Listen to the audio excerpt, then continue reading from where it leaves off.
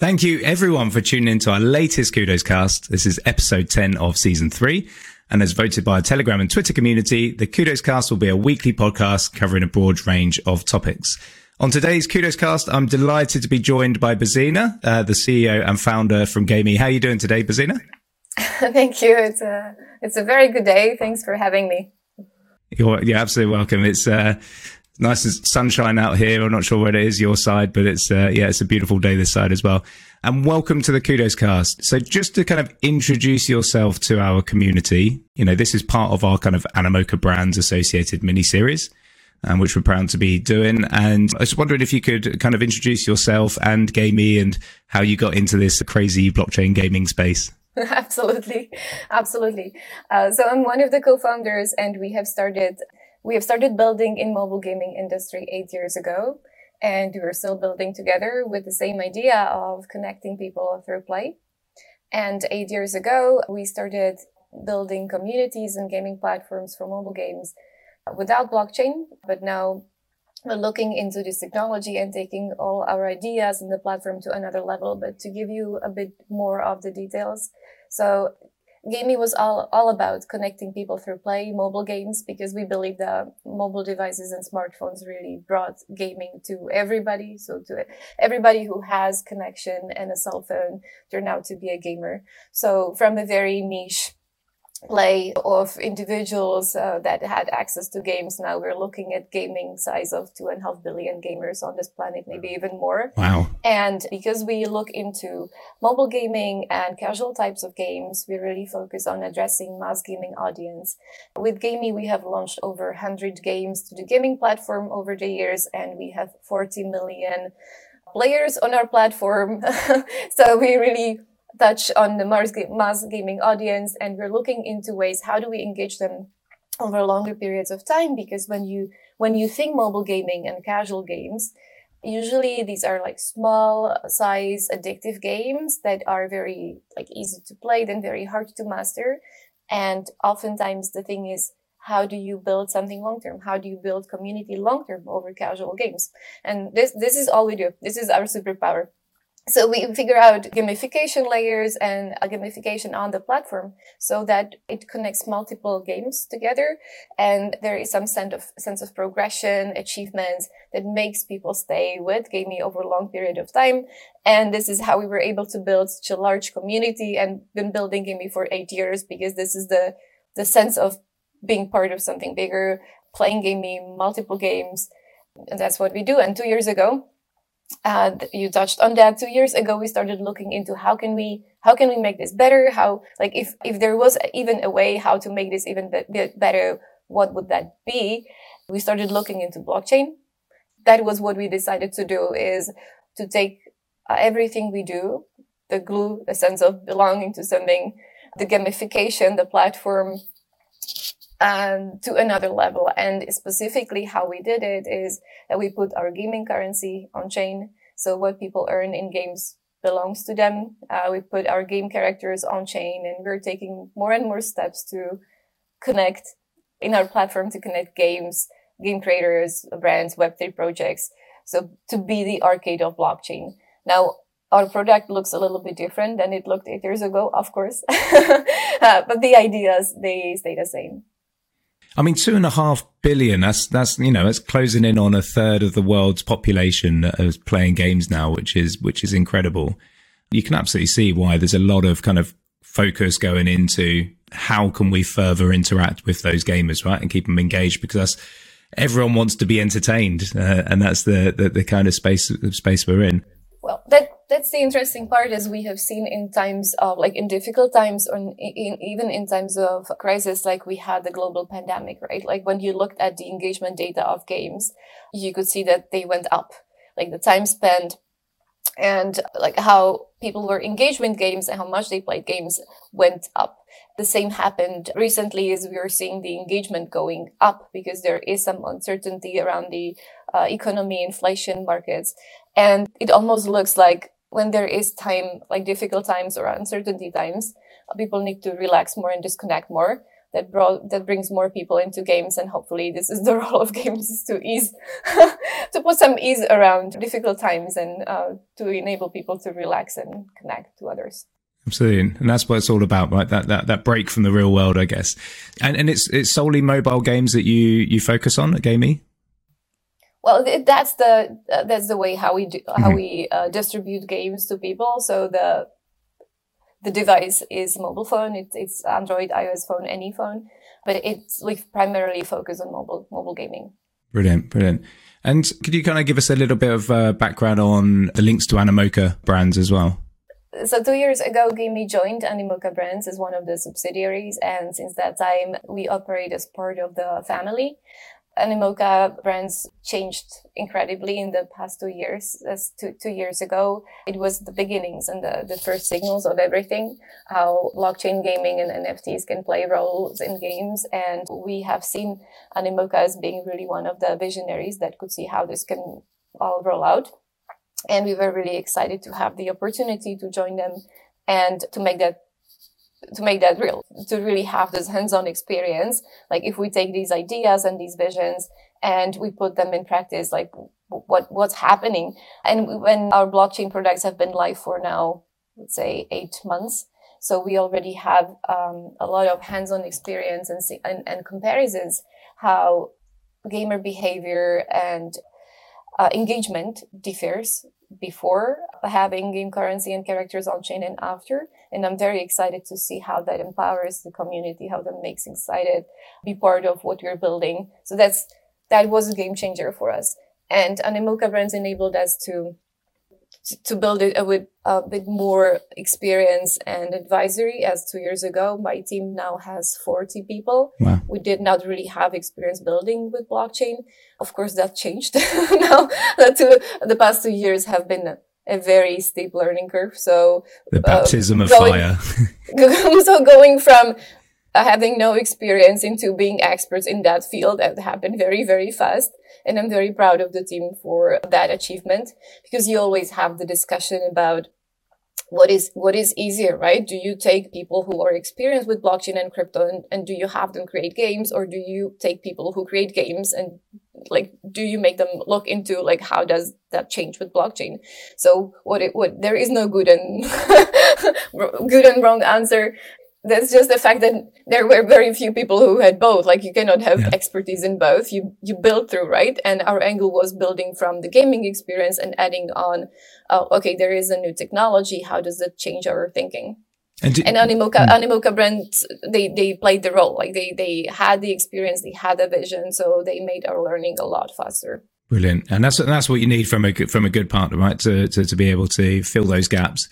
And vice versa as well. So have you gone and kind of retrofitted some of the previous IP you've got, or do you kind of build brand new games from scratch for the blockchain gaming? We build games from scratch, but we reused many of like ideas, principles, learnings. But the industry develops and changes. The smartphones are more powerful. The technology evolves. So there is really no way like how you should take a game that's 8 years old and like relaunch without touching it. So we're constantly pushing the quality, like the visual quality, the art quality, the smoothness, protections against cheating, for example. That's like always a topic in gaming. You know, they're getting better and better until like they're almost there. So it's not like we took what we had and we just pasted blockchain on it. That's not how it works. I mean, that you brought up a very good point there, and I hadn't thought about it for a long time. I can remember when, you used to play on a console or PC, you could have the cheat codes and you could do different things on there, playing Tekken, for example, and you could, have superpowers. But when you start talking about blockchain games as a monetary aspect to it now, so how do you police that, or how do you protect, the games from being cheated? So there has been always cheating, exactly how you mentioned the cheat codes and different ways, how people were trying to see if they can walk around the rules. So you set the rules and people are looking for ways how to bypass them. In gaming, it has always been there. And the more, like with more incentives, exactly as you said, when the game currency or something has a value even outside of the game, it makes it even more attractive. So you have to step up the game, basically. And there are multiple ways how to protect gameplays, and it's just not one, it's really layers of protections.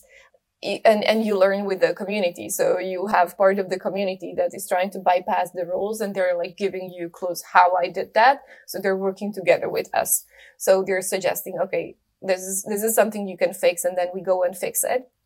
So it's always an effort of continuous effort of that team, helped by the community that has an interest of a healthy ecosystem.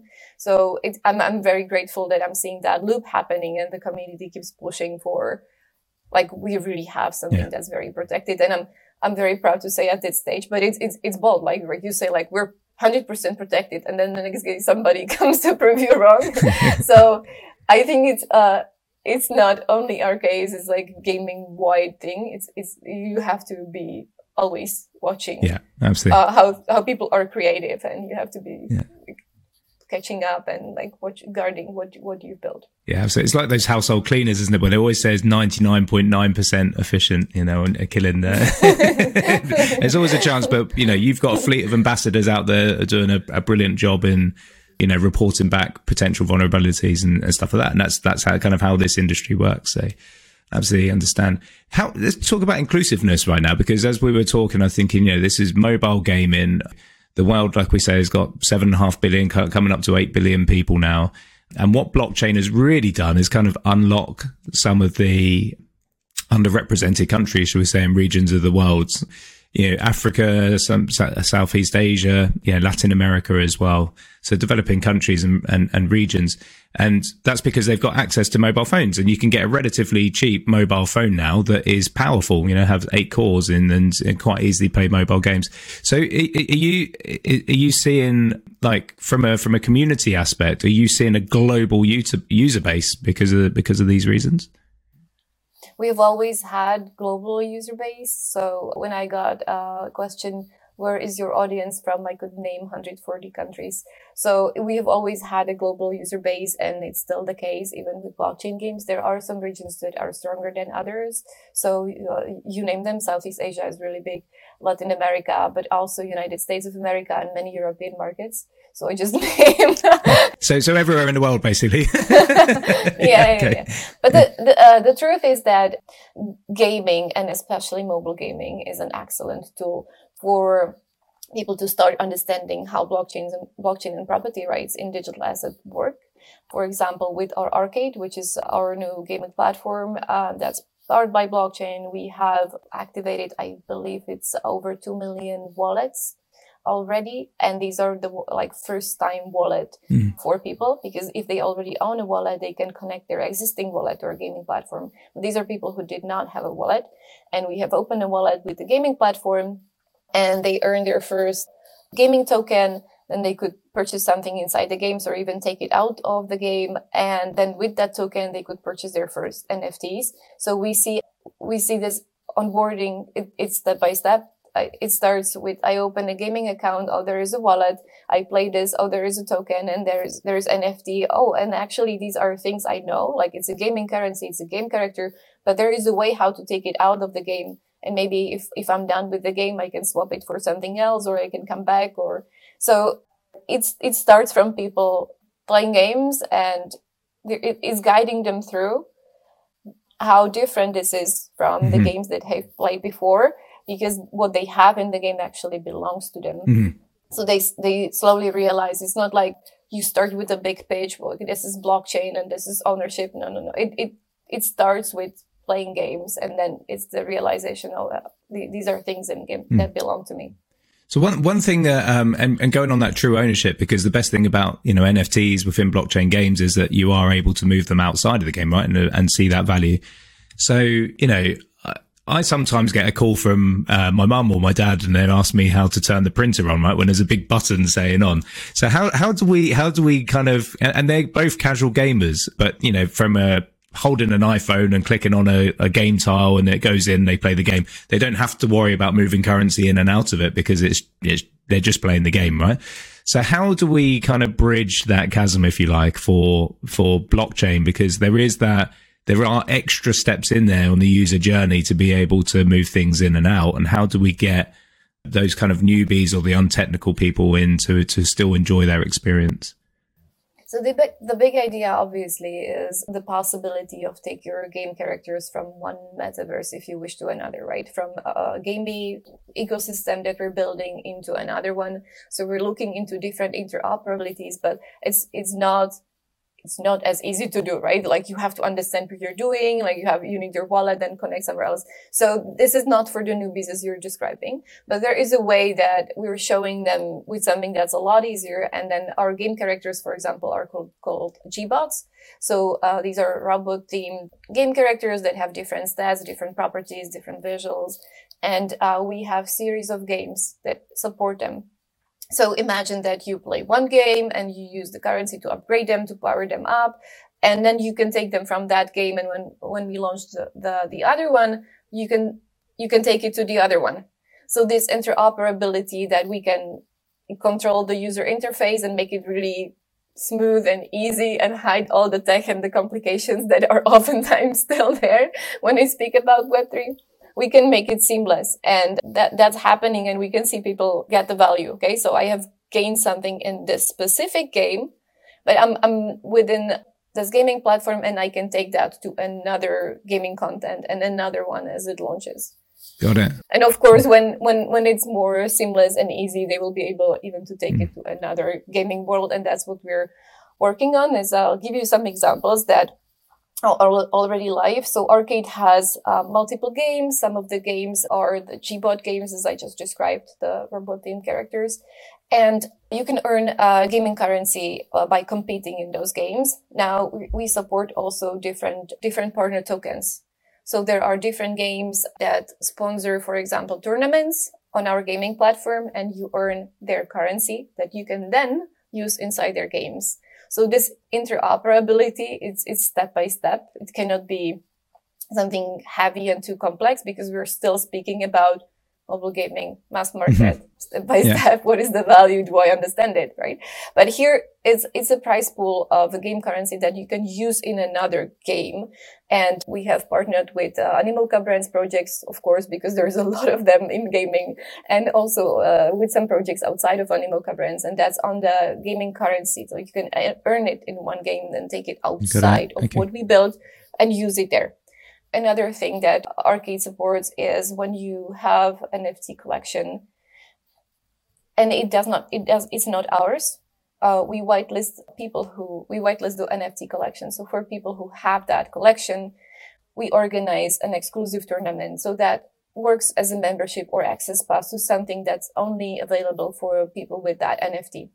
So that's another example of connecting projects, connecting games, and really showcasing how the big idea of the interoperability can work. These are small steps, and we're adding like one by one, so that eventually we have richer and richer connection with other games and products, and people understand it. So that's our approach from the, again, like mass gaming, mass market, mobile gaming, casual feel, not too heavy, not too techy perspective. Brilliant. And I guess that's when you're sat in all of those strategy meetings with the rest of your founders and team, you must be thinking, wow, we've got 40 million gamers already. We've done incredibly well, but how do we get to 400 million?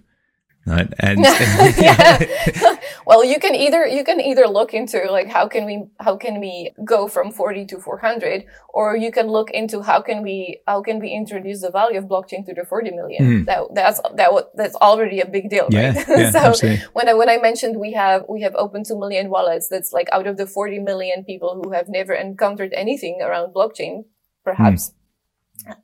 We have opened 2 million new wallets, and we're guiding them step by step into how the digital property rights work. But there's still a way to go for the whole industry until like we can seriously look at the market of 2.5 billion gamers. Yeah. Okay. Excellent. And you mentioned about metaverses and hopping around metaverses to put it in a descriptive way earlier. So is the plan that you'll have land in Sandbox, or have you already got land in Sandbox and Yeah, we do have land in Sandbox. We're partnering with multiple other projects, and we're looking into ways how we can build these bridges in a meaningful way, not just for the sake of it, but in a meaningful way. So people would enjoy the connection between the worlds. They would enjoy taking our character into Sandbox, and they would enjoy playing our game within Sandbox, and vice versa. Yeah. So we're looking into ways that people would enjoy. One, you can do quick experiments to make a proof point around the tech. Is the tech ready? Does that even